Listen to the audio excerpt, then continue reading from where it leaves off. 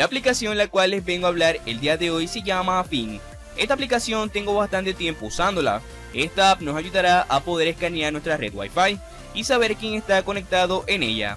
Al entrar en la app, esta nos dará una pequeña información sobre la app. Luego de eso, la aplicación nos pedirá algunos permisos, los cuales vamos a tener que concederle. Luego de eso, la aplicación nos dará la opción de poder registrarnos en ella, aunque claro, vamos a poder omitir esta opción y utilizar la app sin ningún problema.